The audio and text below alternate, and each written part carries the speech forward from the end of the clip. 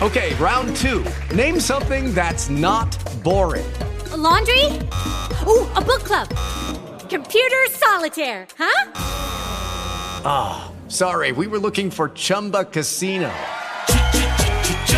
That's right, ChumbaCasino.com has over 100 casino-style games. Join today and play for free for your chance to redeem some serious prizes. ChumbaCasino.com. No purchase necessary. Void where prohibited by law. 18 plus. Terms and conditions apply. See website for details.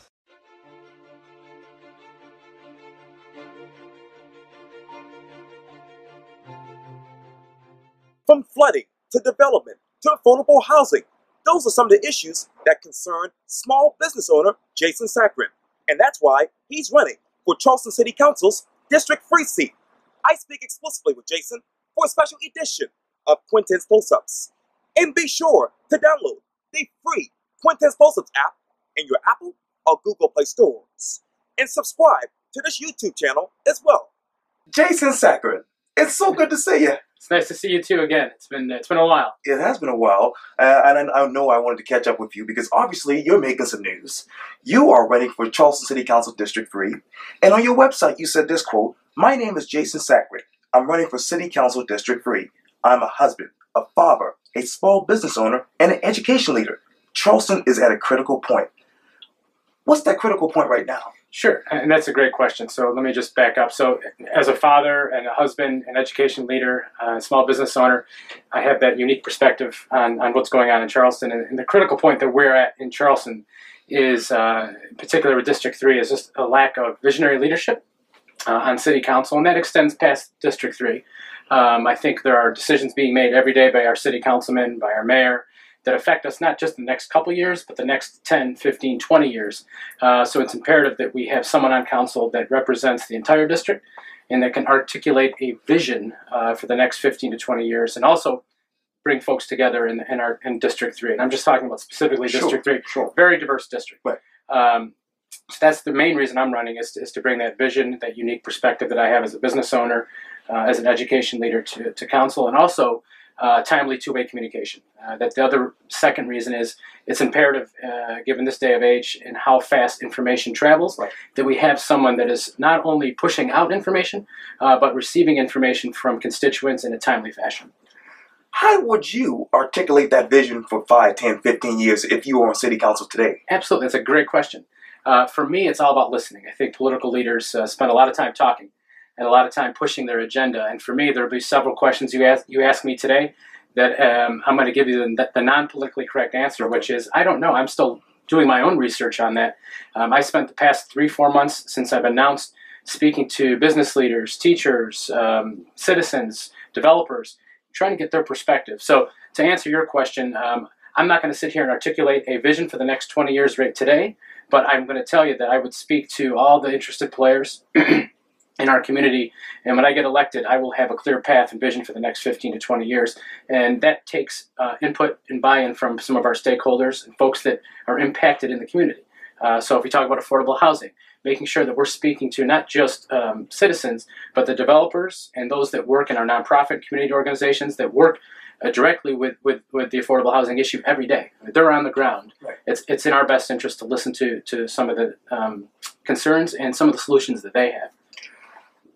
As we sit here right now, what problems do you want to solve if you were on City Council for District 3? Sure. So right now, the two issues that I see facing our district, particular District 3, are affordable housing, and then the lack of leadership, Okay. and constituent services. So around affordable housing, we have to define as a community what affordable housing means. I think there's a lot of misnomers and stereotypes to what affordable housing is. So it'd be nice to be able to define that for my constituents and the broader community. So right now, we need to do more for those that are in need of very affordable housing, which is 60% of the median income, and continue to do more for those that are in the affordable housing range, which is 60 to 80%, and then workforce housing, which of course is 80 to 120%. Okay. I think we need to focus like a laser on those that are in need of the very affordable housing, and not diminish the fact that it's had a disproportionate negative impact on the African American community here in Charleston. With those problems, how would you unite District 3? Sure. So I think right now, the issues that we face as a district and as a community do not see racial divides. For example, affordable housing and flooding, our public education system. For the most part, those affect every constituent in the district. White, black, Hispanic, neighborhood, it doesn't matter. So I think part of it is articulating a vision that everyone can buy into and that everyone has a stake in the game. So the issue of public education, for example, is a great one. Although city councilmen do not have a legal authority because we have a county board, I do think that the city needs to take a more active role in making sure that we can carve out and offer a higher quality education for some of our downtown students and families, in particular the question of Burke. So how would I do that? I would make sure that we get together the entire community and have an honest conversation about where are we currently with our data for Burke. I know you're a graduate of Burke, so you could probably weigh in here as well. And then what could we do to make sure that we give, not this generation and not the next generation, but the kids that are in 5th, 6th, 7th grade, as they enter high school, we can't let another 10 years go by without solving that issue of Burke. And when you talk about data, what is the current data now? Sure. So when you look at recently, just 2 weeks ago, Academic Magnet High School is ranked #1, if not the state, in the country. Buste Academy, which is our magnet downtown, is #1 in the state. Both Burke and West Ashley, for the most part, are indexed probably in the middle of the pack in terms of their achievement. Burke has roughly 300 to 400 kids on that campus. That campus is designed and built for well over 1,000 when you include Simmons Pink. So what I would say is the data suggests that a student that attends Burke is not getting his or her best opportunity for the education. AP scores, for example, AP offerings. So those students deserve more. And finally, the Stony Field is just getting fixed over next to Burke. After several years of that being discussed, I think we need to improve the quality at Burke, but I think we need to have a discussion as a community about how we're going to do that, but it has to be an honest discussion. I know that there's a history with the Burke campus. I realize that there's a history to that, and the demographics downtown are changing, but I think it's important, and the type of leader that I would be to bring everyone to the table, along with a partnership with the school district and the constituent board, and make sure that we have an honest discussion about what we see, because we cannot let another 10 years go by without addressing that issue. Stony Field, you say you want to help, you want improvements there. If you were to get those improvements, what else would you want for Stony Field? Would you want Charleston Battery there? Would you want something else there? Oh, I mean, Quentin, I like the question, but I realize what's in my wheelhouse as a city councilman. Stony Field is a question and a decision for the Charleston County School Board. The only thing I would say is if that's in my district, which I'm pretty sure it is, I would want to see the school board, and I would press them hard and advocate for multi-use of that field. So whether that means bringing an outside organization like the Battery to come in, which I think we have great use for that field, but then you got parking issues that could cascade down from that. I would just make sure that field is properly utilized for the Burke students. I mean, that first and foremost, that would be my main priority, is making sure that it's up to code, properly utilized, and is up to snuff with any other athletic facility in the county. And I want to go back to your website. You said this: as your representative, I will quote, provide steady, consistent, visionary leadership, as you just mentioned, that anticipates needs, not reacts to them. How are you as a leader right now? Sure. So, I mean, right now I have two positions that I have in my professional life. One is I'm a manager in the school district. I manage the after-school Kaleidoscope program. So I manage indirectly 450 staff members. So those issues that I have to deal with and work through every day are personnel issues, issues of discipline. So I'm pretty good at making sure that when we have a meeting with an employee about a discipline issue, that we come out of that meeting and that employee feels heard and we have a resolution to that. So I do that pretty much every day in that position. As the owner of a small business, very similar issues, but just on a smaller scale. But the issues with small business are more about our environment here in Charleston and how it supports small businesses. So I always try to lead by example with my staff, in both locations. And I'm also someone that has no issue with coming in and rolling up my sleeves, doing the work, and basically modeling the behavior that I want to see in the business that I'm in, or whether it's a school district or my restaurant business. And you also said this too, quote number 2, focus on building bridges in the community by ensuring everyone is at the decision table. Right. You also said this too, more effectively communicate with all constituents on a consistent basis using a variety of tools. What communication tools will you bring to the decision table? Sure. So right now, as I said, we are moving at light speed with news, light speed with communications. I think it's advantageous for any elected official to be communicating not just with email and text, but using all social media forms. So whether that's Facebook or Instagram, I think it's very important.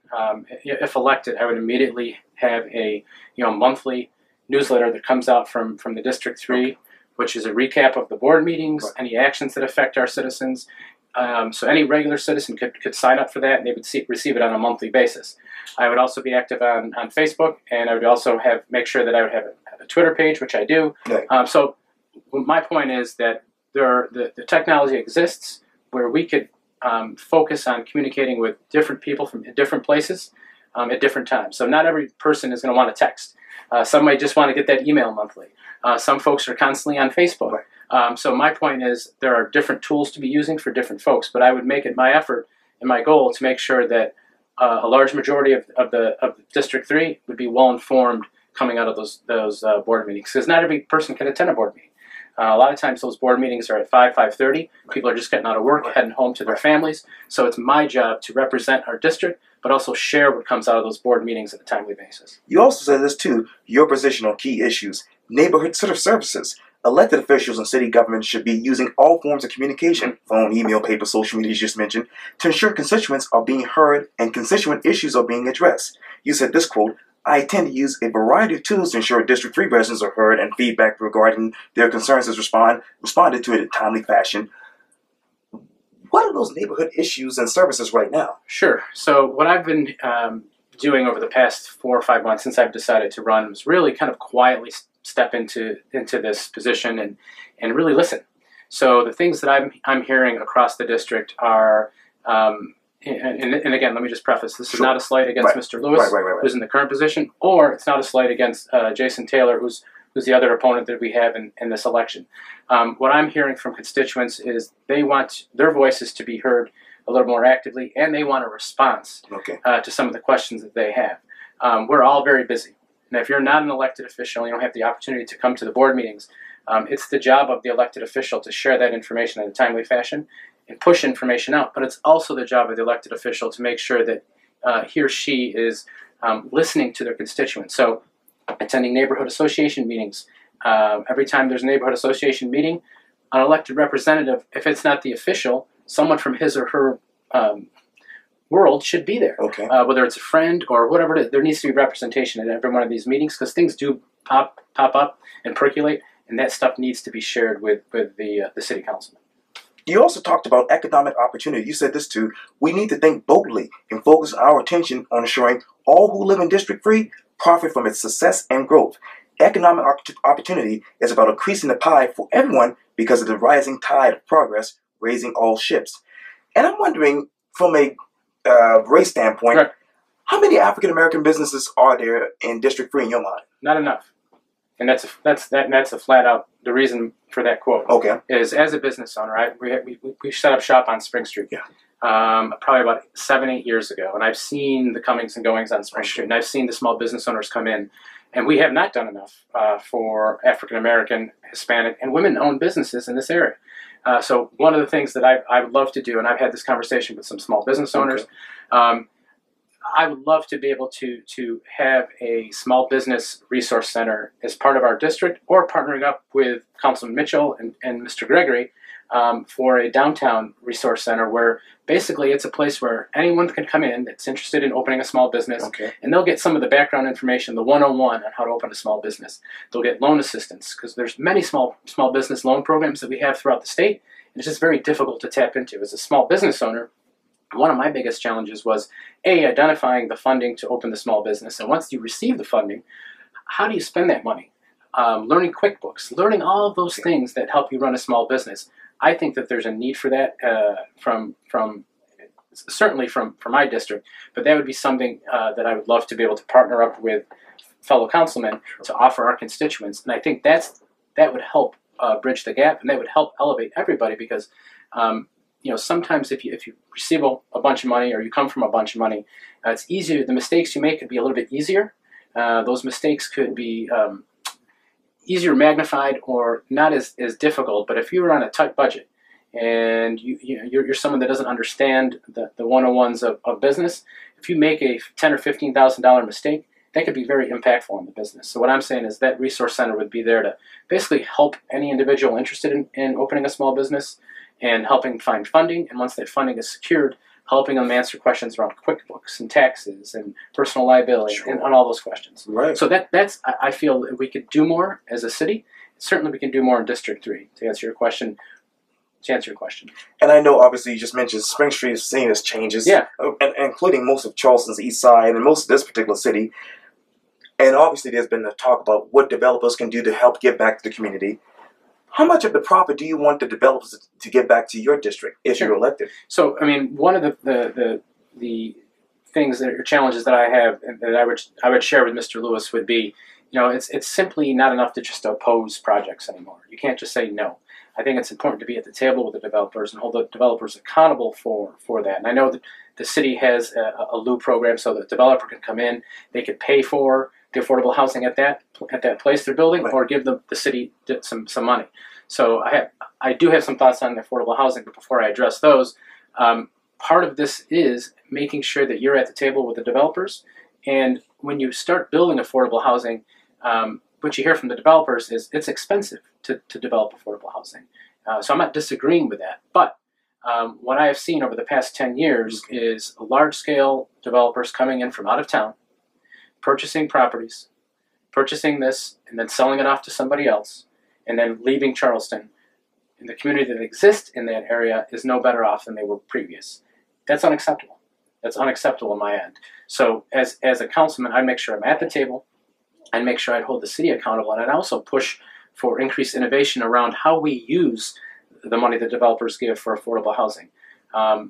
Given some of what I've heard from different folks in the area, I think we need to really look at how that money is being used at the city level and rethink how we can use it, and look at other cities that have done it well.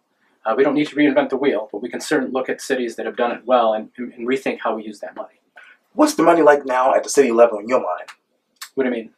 When you say money at the city level, what should the city be giving? Or should I think that some of the misconceptions. One example is spending money on single home, building single story or single home affordable housing units. That's a wonderful approach. But I think we also could think about building condominiums or townhouses and multi-unit establishments that then the person buys, but then also loosening up the restrictions once that person wants to sell that property. So one of the ideas that I've heard that from around people in Charleston and around the country is, if I'm an individual and I purchase that affordable housing unit, or I'm in that affordable housing unit for 10 years and I want to sell that, typically here in Charleston, I believe that any capital or equity that you build into the home does not come with you. So if we want to reduce or we want to reverse generational poverty, the biggest and most effective way to do that is maintaining someone's home and making sure that they can build equity in their home. And when they sell that property, I'm not saying 100%, but when they sell that property 10 years, if they've lived in it for 10 years, that person should be able to take some of that equity so then they can purchase a new home and start building generational wealth after that. So what I'm seeing is that the developers are coming in and that conversation is not really being had. The city's not having that conversation. And when I say how the money could be used is, I think there's more innovative approaches to how do we use that money, and that would just be one of them. Okay. I think we need to have a general conversation again with folks in the housing department to figure out, what is the criteria for picking and choosing projects.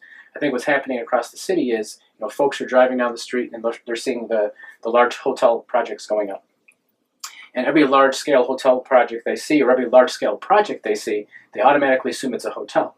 And I think part of it is just miseducation or misinformation. Some of those projects are dense urban projects that we're going to need for the additional people moving here. And they're not really hotels. They're just residential or commercial development projects for folks. So I think part of that is just educating folks on that and having a conversation. So I know you haven't asked me this yet, but I would call for a 1-year moratorium on all of these major hotel projects. And then also have a conversation with the community about what we want our community to look like in the next 5 to 10 years when it comes to the hotels and some of these large-scale projects that we have that have the residential and high-density places. And right next door right now, I believe, is this hotel task force that the mayor just developed. Right. What conversations would you have with them right now? I haven't sat on any of those meetings, so I'm going to be honest, I don't have an opinion on that. And let me, oh, no worries. Yeah. And you said that you talked a little bit about this just a second ago, but let me ask you this. How many high-density housing projects are you talking? Where would these high-density housing projects go? And how do you manage growth in 2021, 2022, and 2023 in your mind? So, I mean, right now, as you look across the city, it would be nice to be able to go to the city webpage and see those scattered out on some sort of map that shows where they are. I don't know. I just know the ones that are going up on King Street. Oh, yeah. We've got another one slated for the old school of law. Right. And they're popping up everywhere. And I've had to take a step back because I've talked to several folks. I've had to take a step back and say, oh, well, that's not a hotel. That's a project that we have. So my concern with those is how much of that is affordable. That's my biggest question to the city and to the developers for those projects is how much is affordable. I don't know the answer to that.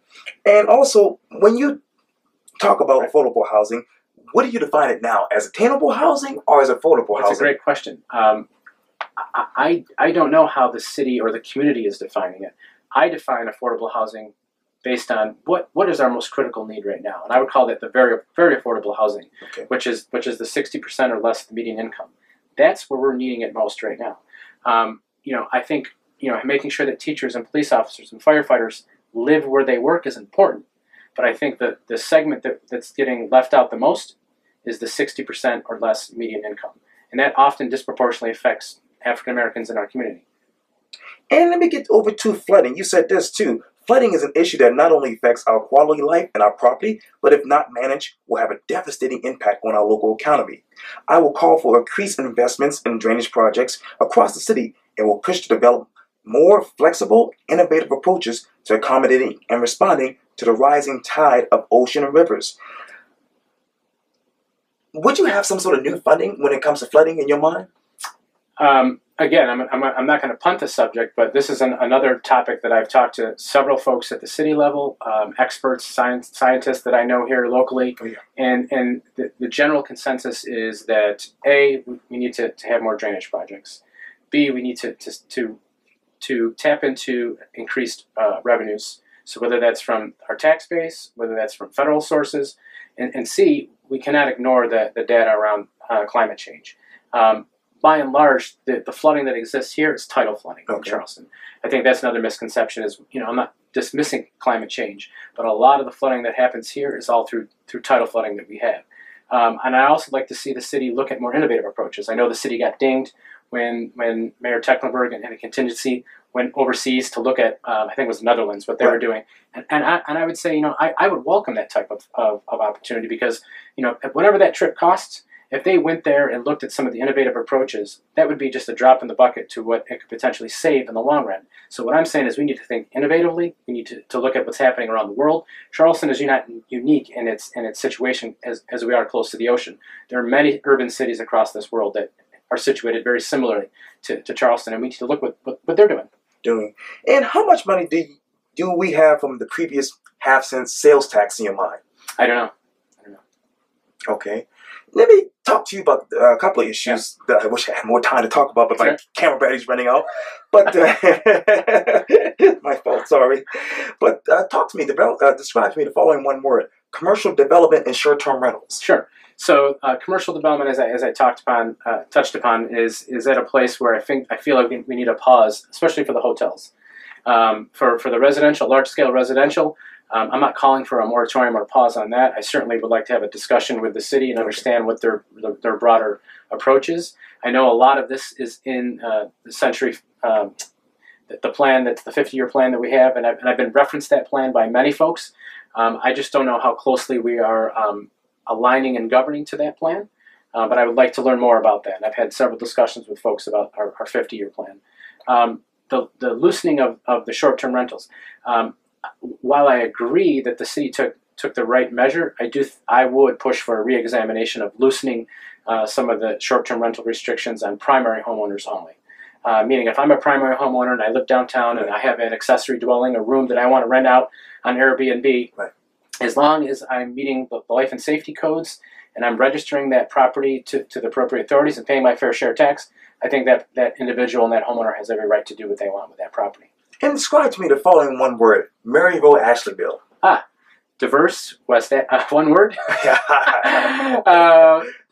Diverse and often. I'm gonna use a few words. Okay.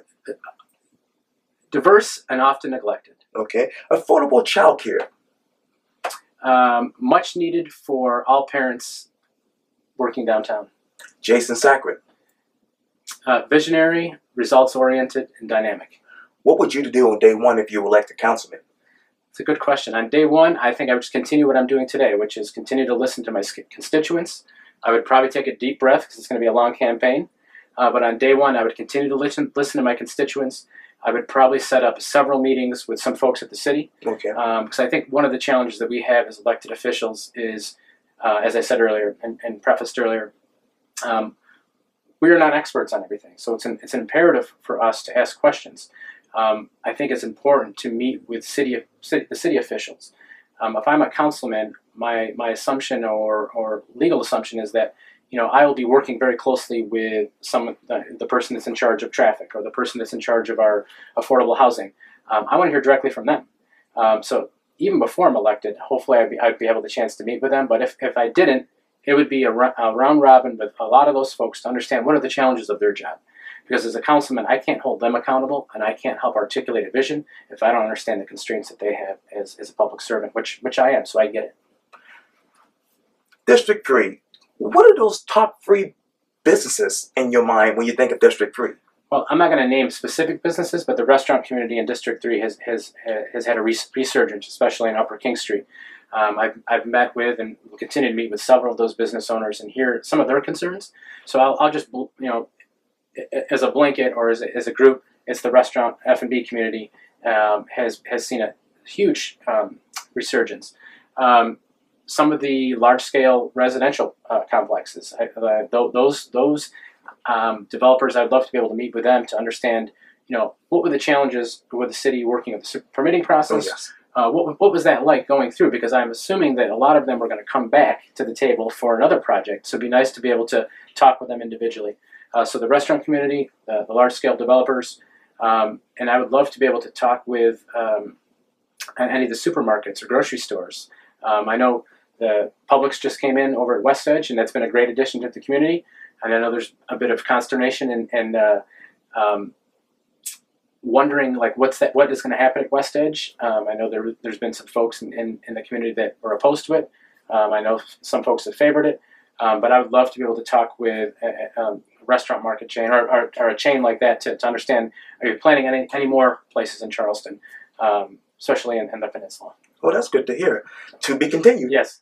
Well, Jason Sakran, thank you so much for your time. I really, really appreciate it. Thank you so much, Quentin. It was nice seeing you again. Likewise.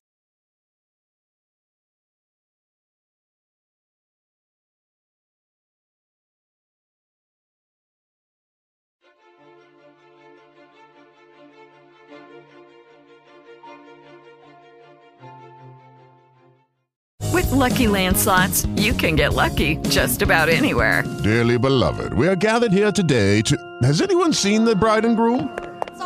Sorry, we're here. We were getting lucky in the limo and we lost track of time. No, Lucky Land Casino, with cash prizes that add up quicker than a guest registry. In that case, I pronounce you lucky. Play for free at LuckyLandSlots.com. Daily bonuses are waiting. No purchase necessary. Void where prohibited by law. 18+. Terms and conditions apply. See website for details.